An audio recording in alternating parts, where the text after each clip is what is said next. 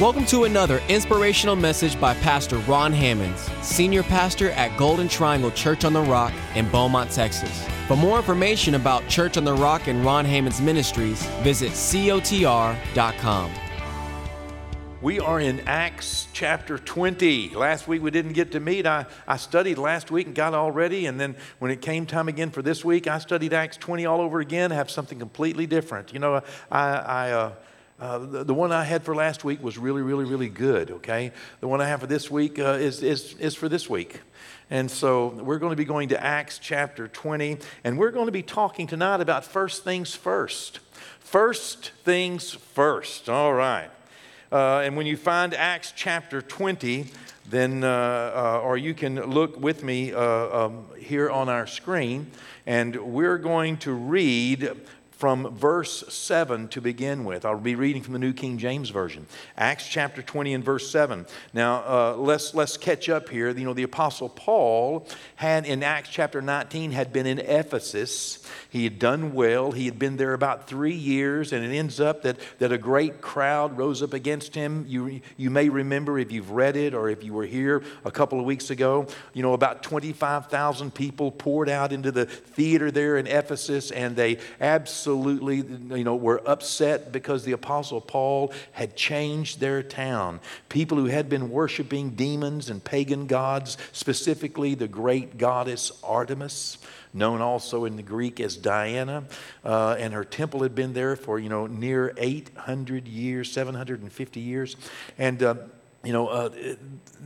people had stopped worshiping her and stopped buying all the little pagan silver idols. And this made the silversmiths mad, and they caused a great uproar, and ended up that it got difficult. So chapter 20 begins by saying that when the uproar had ceased, well, the Apostle Paul, you know, re-met with the people, and then he left Ephesus and went on his way. And in verse number 7 of chapter 20, the Bible catches us up here because the Apostle Paul had gone on down in chapter 20, and he was on his way back toward Jerusalem. He went back through Philippi. He crossed over the Aegean Sea, and now he's in the town of Troas. Okay, and he's going to be leaving there and making his way back to Jerusalem.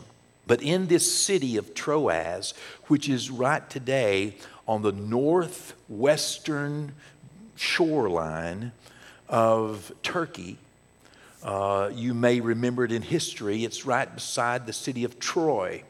Okay, and you remember the Trojan horse. Okay, there's even a mock Trojan horse. Some of you went with me there, and we climbed up in that horse, you know, and in the belly of that horse here just 3 or 4 years ago. And there in Troas, the Apostle Paul is visiting with a church, with the leadership, the elders of the church, and he knows, as he will later tell some people in another city just in a few days, he knows that this is probably the last time that they're ever going to see his face.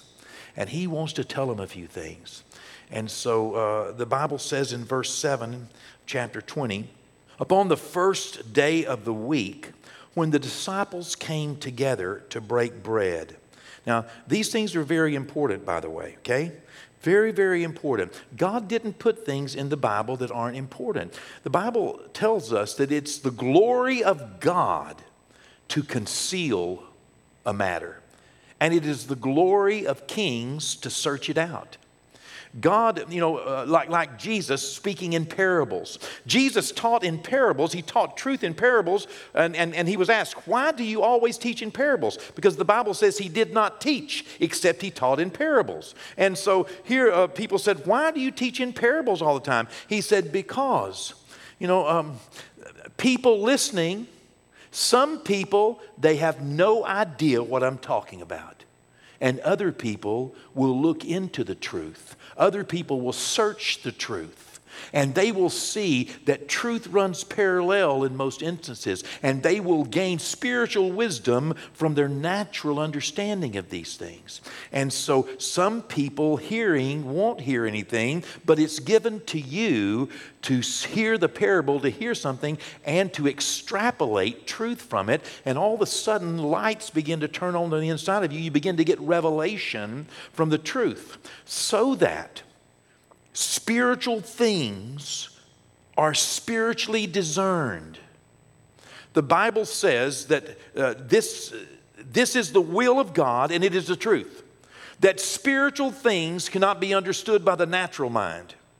The Bible says that the natural man, the natural mind, does not understand the things of the Spirit, because spiritual things are spiritually discerned. So the way that Jesus hid the mystery of the kingdom of God is that he hid it in spiritual truth that can only be understood by the Spirit and not by the natural mind.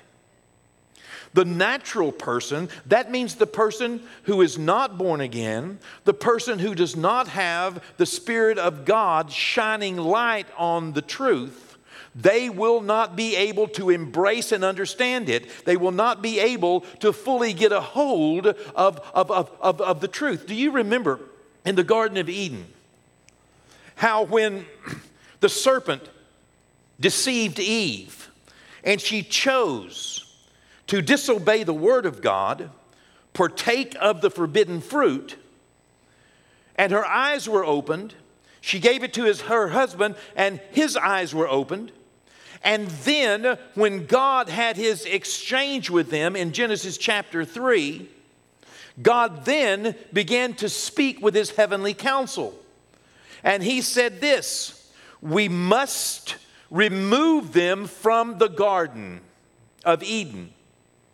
Because if we do not get them out of the Garden of Eden, it is a potential that they, Adam and Eve, and their children, that they might partake of the tree of life in their unregenerate condition, in their lost condition, in their purely natural state of living, in their carnal estate of life.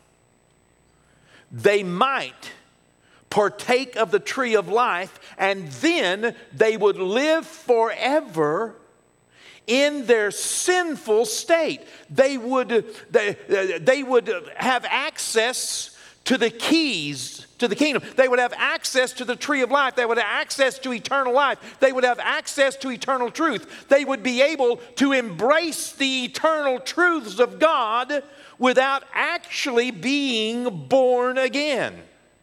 And that, in God's estimation, would be evidently the very worst thing that could happen for all of creation.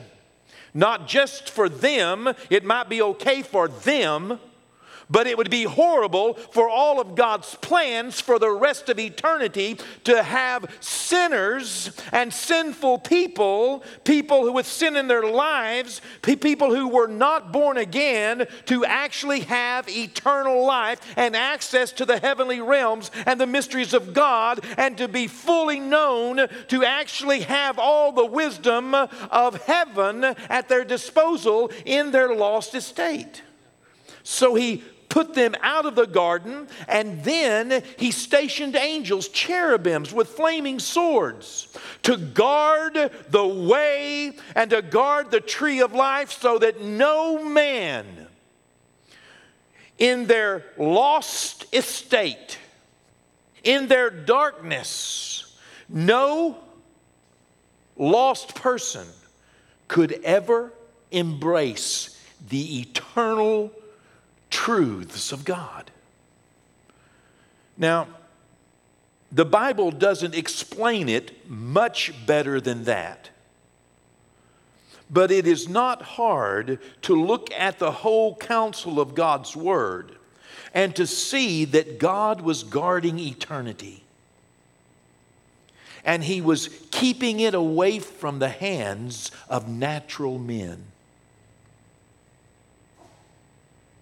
Keeping it out of the grasp of carnal men. So that the best that carnal man can do, the best that man can do without God, is a worldly wisdom that is earthly, sensual, and devilish. It doesn't mean that you can't get wise. It doesn't mean that you can't understand many things, but it does mean that you cannot have the truth of God fall upon you as revelation and as life, and all of a sudden access the keys of eternity and step into eternal immortality with God, access to heaven and grace and access to the throne of God. I mean, welcomed at the throne of God. You cannot do that unless you are born again. And that's what Jesus said. He taught in parables so that some people could not understand the truth. They were unable to embrace it. But for those to whom it was given to know, they can know. Okay? Now, God, by the Holy Spirit, has given us keys all throughout the Word of God. I mean, it's like a treasure hunt when you go to the Word of God. And mysteries. And all of a sudden, as you're reading, revelation begins to come and understanding. You know, it doesn't fix, me stumping my toe yesterday or something like that. But it gives me glimpses of realities beyond my mortal comprehension. And all of a sudden, we begin to understand spiritual things because spiritual things are spiritually discerned. The natural man cannot receive, neither can he understand the things of the Spirit, the Bible says. That's why whenever we're talking to people who are not born again, when they're in their natural estate, the natural man, when we try to explain to them heavenly principles or why we do what we do, it just appears stupid to them, foolish to them. And yet it seems so real to us. I mean, Jesus being born of a virgin, living a sinless life and dying an atoning death is real to me. It is real to me. It's not some fairy tale. It's not equal to any other religion's claim. There is a life on the inside of me that understands it, embraces it, and says yes and amen to it. And it's more than just head knowledge. It is an absolute, powerful conviction. That's what holds us steady on course. And so when we go to the Word of God, we have to understand that the Holy Spirit wrote intentional things that would guide us along a spiritual pathway for God's greater good, not only for our lives, but also for eternity. So when we read upon the first day of the week, there's a reason why the Holy Spirit, had Luke pen those very words. And we can study to show ourselves approved as we rightly divide the word of truth, able to be used by God. Now, upon the first day of the week, when the disciples came together to break bread, Paul preached unto them, ready to depart on the morrow. And he continued his speech until midnight. On the first day of the week, have you ever noticed how many firsts there are in the Bible? More than 400 times. The word first. That doesn't include all the other variations of first, first fruits, all the, it's amazing. Evidently, first are very important to God, these things that are first. In fact, God Himself refuses to be second. First is the only thing He wants to be. First are important to God. The Holy Spirit goes to great lengths to emphasize things that are first, are things that should be first. For example, Jesus in the book of Matthew chapter 22 talked about the first commandment. He made a point to emphasize this is the first commandment. And this one is the second one, okay? I mean, in matter of importance. What is most important, he was asked. What is the most important? What is the first one? What's the most important? And Jesus said to this man, you shall love the Lord your God. Verse 37, Matthew 22. You shall love the Lord your God with all your heart, with all your soul, with all your mind. This is the first and the great commandment. You know, very important. First commandment. The first commandment was important to Jesus. It was important to those around him. It's important to God. It should be important to us. The very first thing that we should do, the very first duty that we have, is to love God with all of our heart, with all of our soul, with all of our mind, to love God more than we love ourselves. That's the first commandment. Jesus also talked, and the Word, throughout the Word of God, talks to us about making sure that we put God first. That if you will seek His kingdom first, then everything else will be added to you. You know, you seek first His righteousness, His kingdom, and being right with Him. If you'll put Him above every other pursuit, then everything that you need will be taken care of by Him. The Bible also talks about first fruits. In Exodus chapter 34, verse 26, the Bible says, the first of the first fruits. Evidently, it's pretty important to God that the very first of the first fruits of your land you shall bring to the house of the Lord your God. Evidently, that's pretty important to God, that God gets the first. You know, that's the reason why He wanted everything from Jericho. Give me everything from Jericho, He said, because that's the first city that you're going to conquer. And you give me everything from the first city, and then when we get to the other cities, you can have that. But give me everything from the first of your first fruits, bring to the house of the Lord. In Proverbs chapter 3, Solomon wrote, honor the Lord with your possessions and with the first fruits of all your increase. So your barns will be filled with plenty and your vats will overflow with new wine. God wants the first. The first is important to God. He is looking for us to make sure that we give Him and honor Him with our first fruits. You know, what are the first fruits? Well, it's the first fruits. It's the first of your fruit, the first of your increase. You know, the first portion of your increase.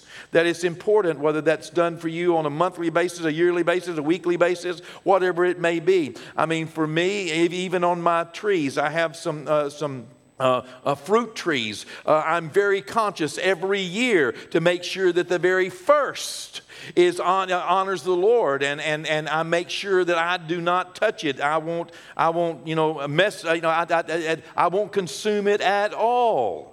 It has to, in some way, bless and honor the Lord with a gift or with a sacrifice. Just because of this heart, I want to make sure God feels honored, and I know that the law required that. And grace.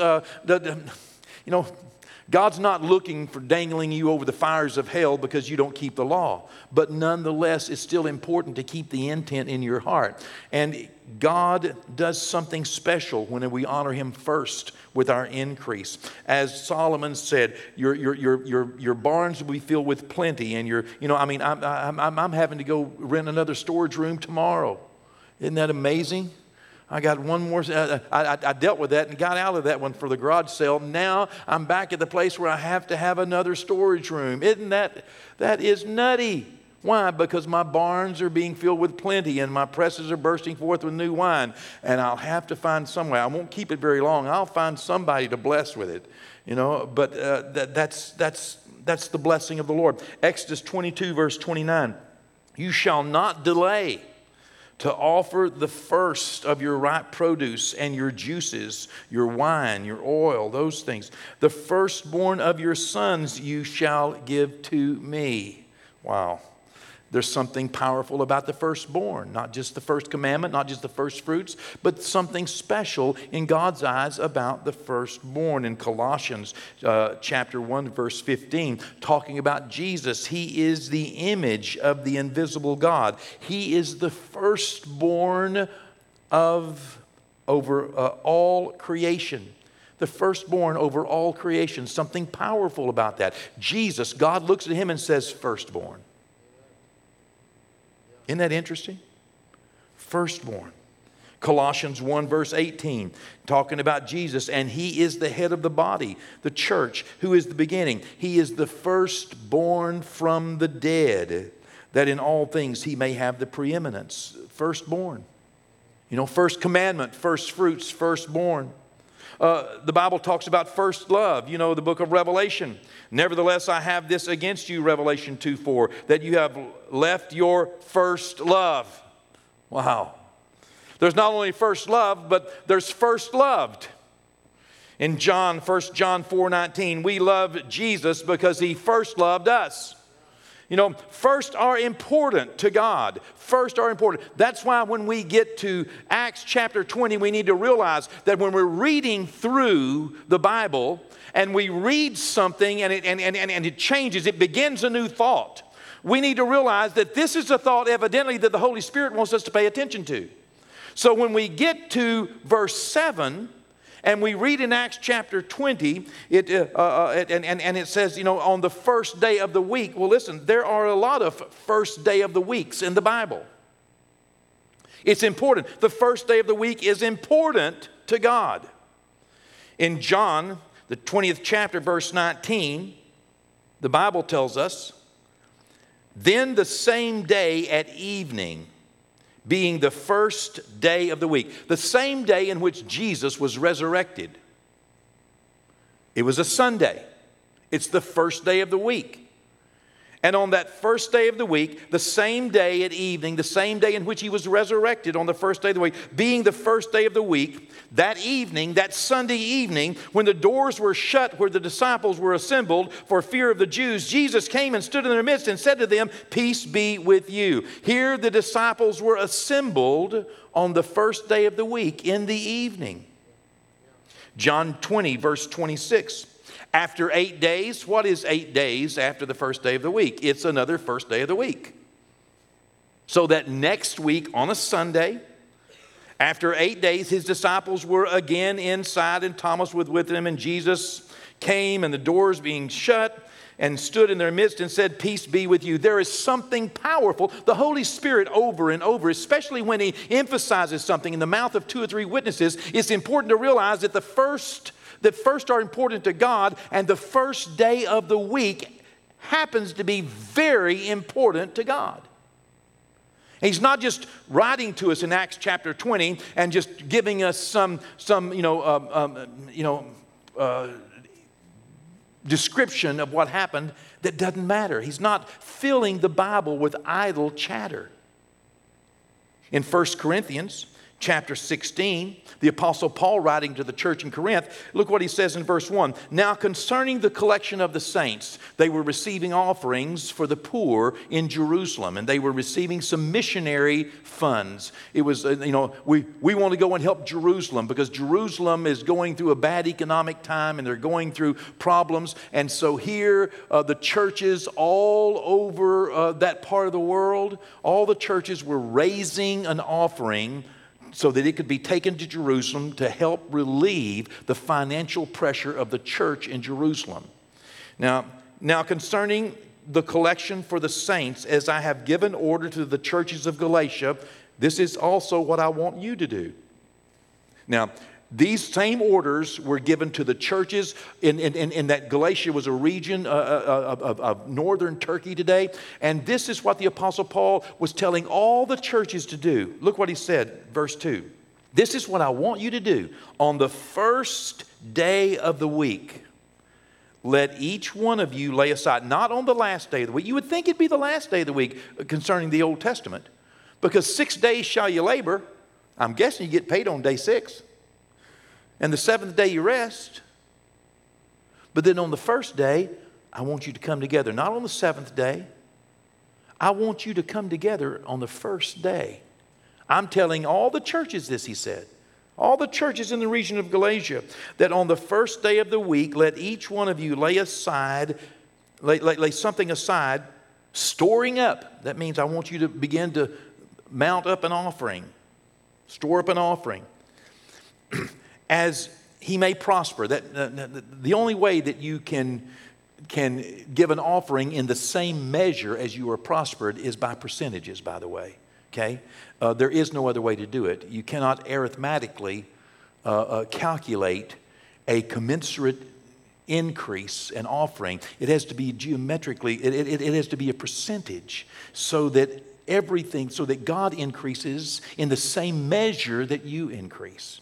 God is all about measures. Give, it'll be given to you, good measure, pressed down, shaken together, given with the same measure you give, it'll be measured to you again in like kind. And the only way that you can do this in like measure, in like kind, would be for you to decide to set aside. Now, I'm going to give 1%. I'm going to give 2% to Jerusalem Fund. I'm going to start giving 1% to the work in Thailand. Something. This is something that Brenda and I have done for all of our time that we have been serving the Lord. We give in percentages, because that way God can calculate very easily how much He needs to bless me if He wants to bless somebody I'm blessing. That makes sense? I kind of like that. It puts us in partnership. I mean, I'm also in partnership with people. I've been in a lot of business partnerships. I'm in one right now, and I have a percentage. I like percentages. I don't necessarily, I don't want $1,000 a week, because $1,000 a week would have looked good to begin with. But then in the first year, we made $1,040,000. I would love to have had a percentage of that, because hello. So, percentages work. That's the only way to be in a partnership I don't know. Outside of that, I'd just be an employee. Hello? Are we okay? I'm in partnership with God. We're in a partnership here. He gets a percentage of everything I get. He knows exactly how much to give me if He wants anybody in my world to get a part of it. That's not a bad deal. Hello, it's not a bad deal. Yeah. So here, this is what the Apostle Paul is saying to them. He said, I've told all the churches the same thing. On the first day of the week, when you're coming together, lay something aside, storing up as he may prosper, in the same measure that you're prospering, so that there be no collections when I come. So I'm not having to come there and, do some, give, we need more. You should give a little more. You didn't give but 10 cents. You need to give a little more. But at any rate, I'm not against giving extra. We do that as well, and on occasion, and to meet needs and to sow seeds. But there should be some consistent, commitments in our life to be a blessing in the same measure that we are blessed. God blesses us to make us a blessing, so that the kingdom of God increases as we increase. And that's what he's saying. And he said it specifically for it to be done on the first day of the week. Revelation chapter 1, verse 10, John, the revelator, this is what he says: I was in the Spirit on the Lord's day. That's the first day of the week. That's the day when Jesus was resurrected. It's the day that the Holy Spirit was sent. It's the day that all these things. It's the day that the collection is supposed to be. It's the Lord's day. And I heard behind me a loud voice of trumpet. Jesus met with him just like he met with them after his resurrection. He met with them on the first day. The next Sunday, Jesus came back to the disciples meeting. And then so. The disciples had a habit of gathering together. God is a God of order, and God is a God of repetition. God is a God of doing things in order and doing things over and over and over and over. Look at the feast. Look at the sun coming up. Look at the rotation of the stars. God is a God of order and a God of repetition. Okay? And so whenever we read in Acts chapter 20, verse 7, upon the first day of the week, that should go ding in our head, and we should realize that this was in order. This was something they did every week. This was something they did every first day. Every Sunday. On Sunday, when the disciples came together to break bread, Paul preached. That looks pretty much like a picture of our Sunday, doesn't it? Yeah. Ready to depart on the morrow and continued his speech until midnight. That looks a little bit different than what our church services does, right? In fact, Paul actually preached until daylight, not just midnight. It's my best estimation, and I really do believe that the Holy Spirit's intent here is to present us with the significance of Sundays. And it is okay if God wants to create a special day. He did in the beginning, and then when Christ came, He did it under a new covenant. Sundays are a special day to God. They just are. We would have to go way off somewhere to not realize this. I mean, we would have to deny Scripture after Scripture after Scripture and deny that God likes first and is something special about first. Here, committing this first day of the week to Him is very important. Under the Old Covenant, God did all the work and rested, and we rested with Him under the Old Covenant and all that He did. In the New Covenant, He is sending us out to for what He wants to do, and our week needs to be blessed so that we can go out. So we sanctify the whole week by offering God some of our attention on Sunday as we come together with saints. Although we should all maintain a daily devotion, a daily prayer life, and worship God every day, we should live our witness, we should share the good news with others, yet we need to make time in our busy lives to gather together every week with the saints. This is Bible.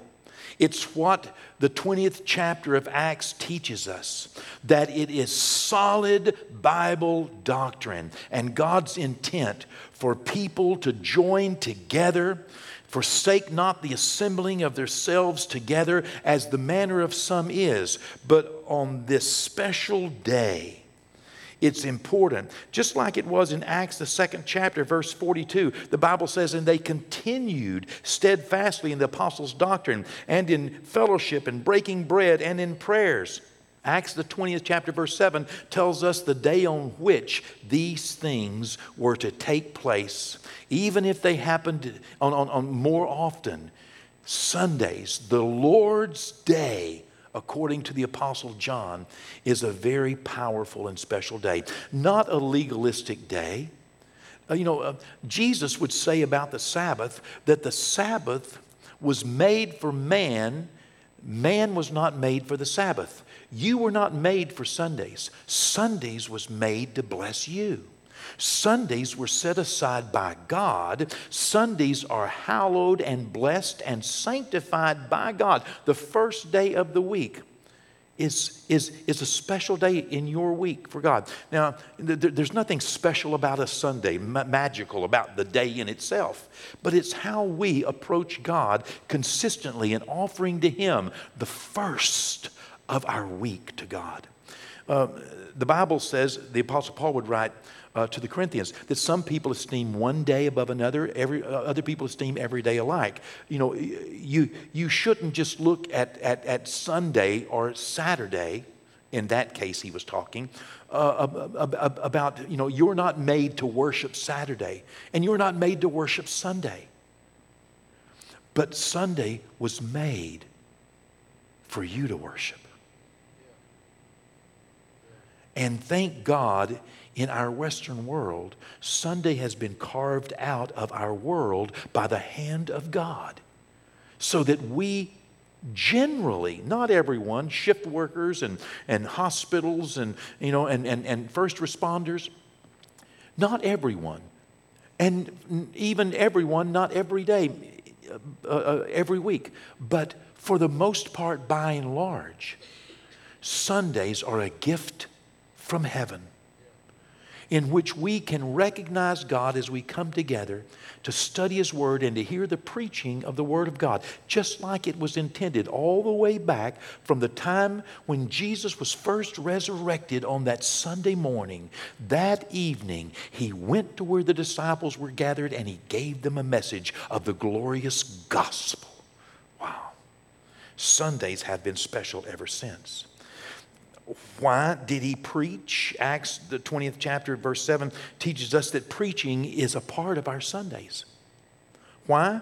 Because of 1 Corinthians 1:21, the second part of that verse says that it pleases God that by the foolishness of preaching to save them that believe.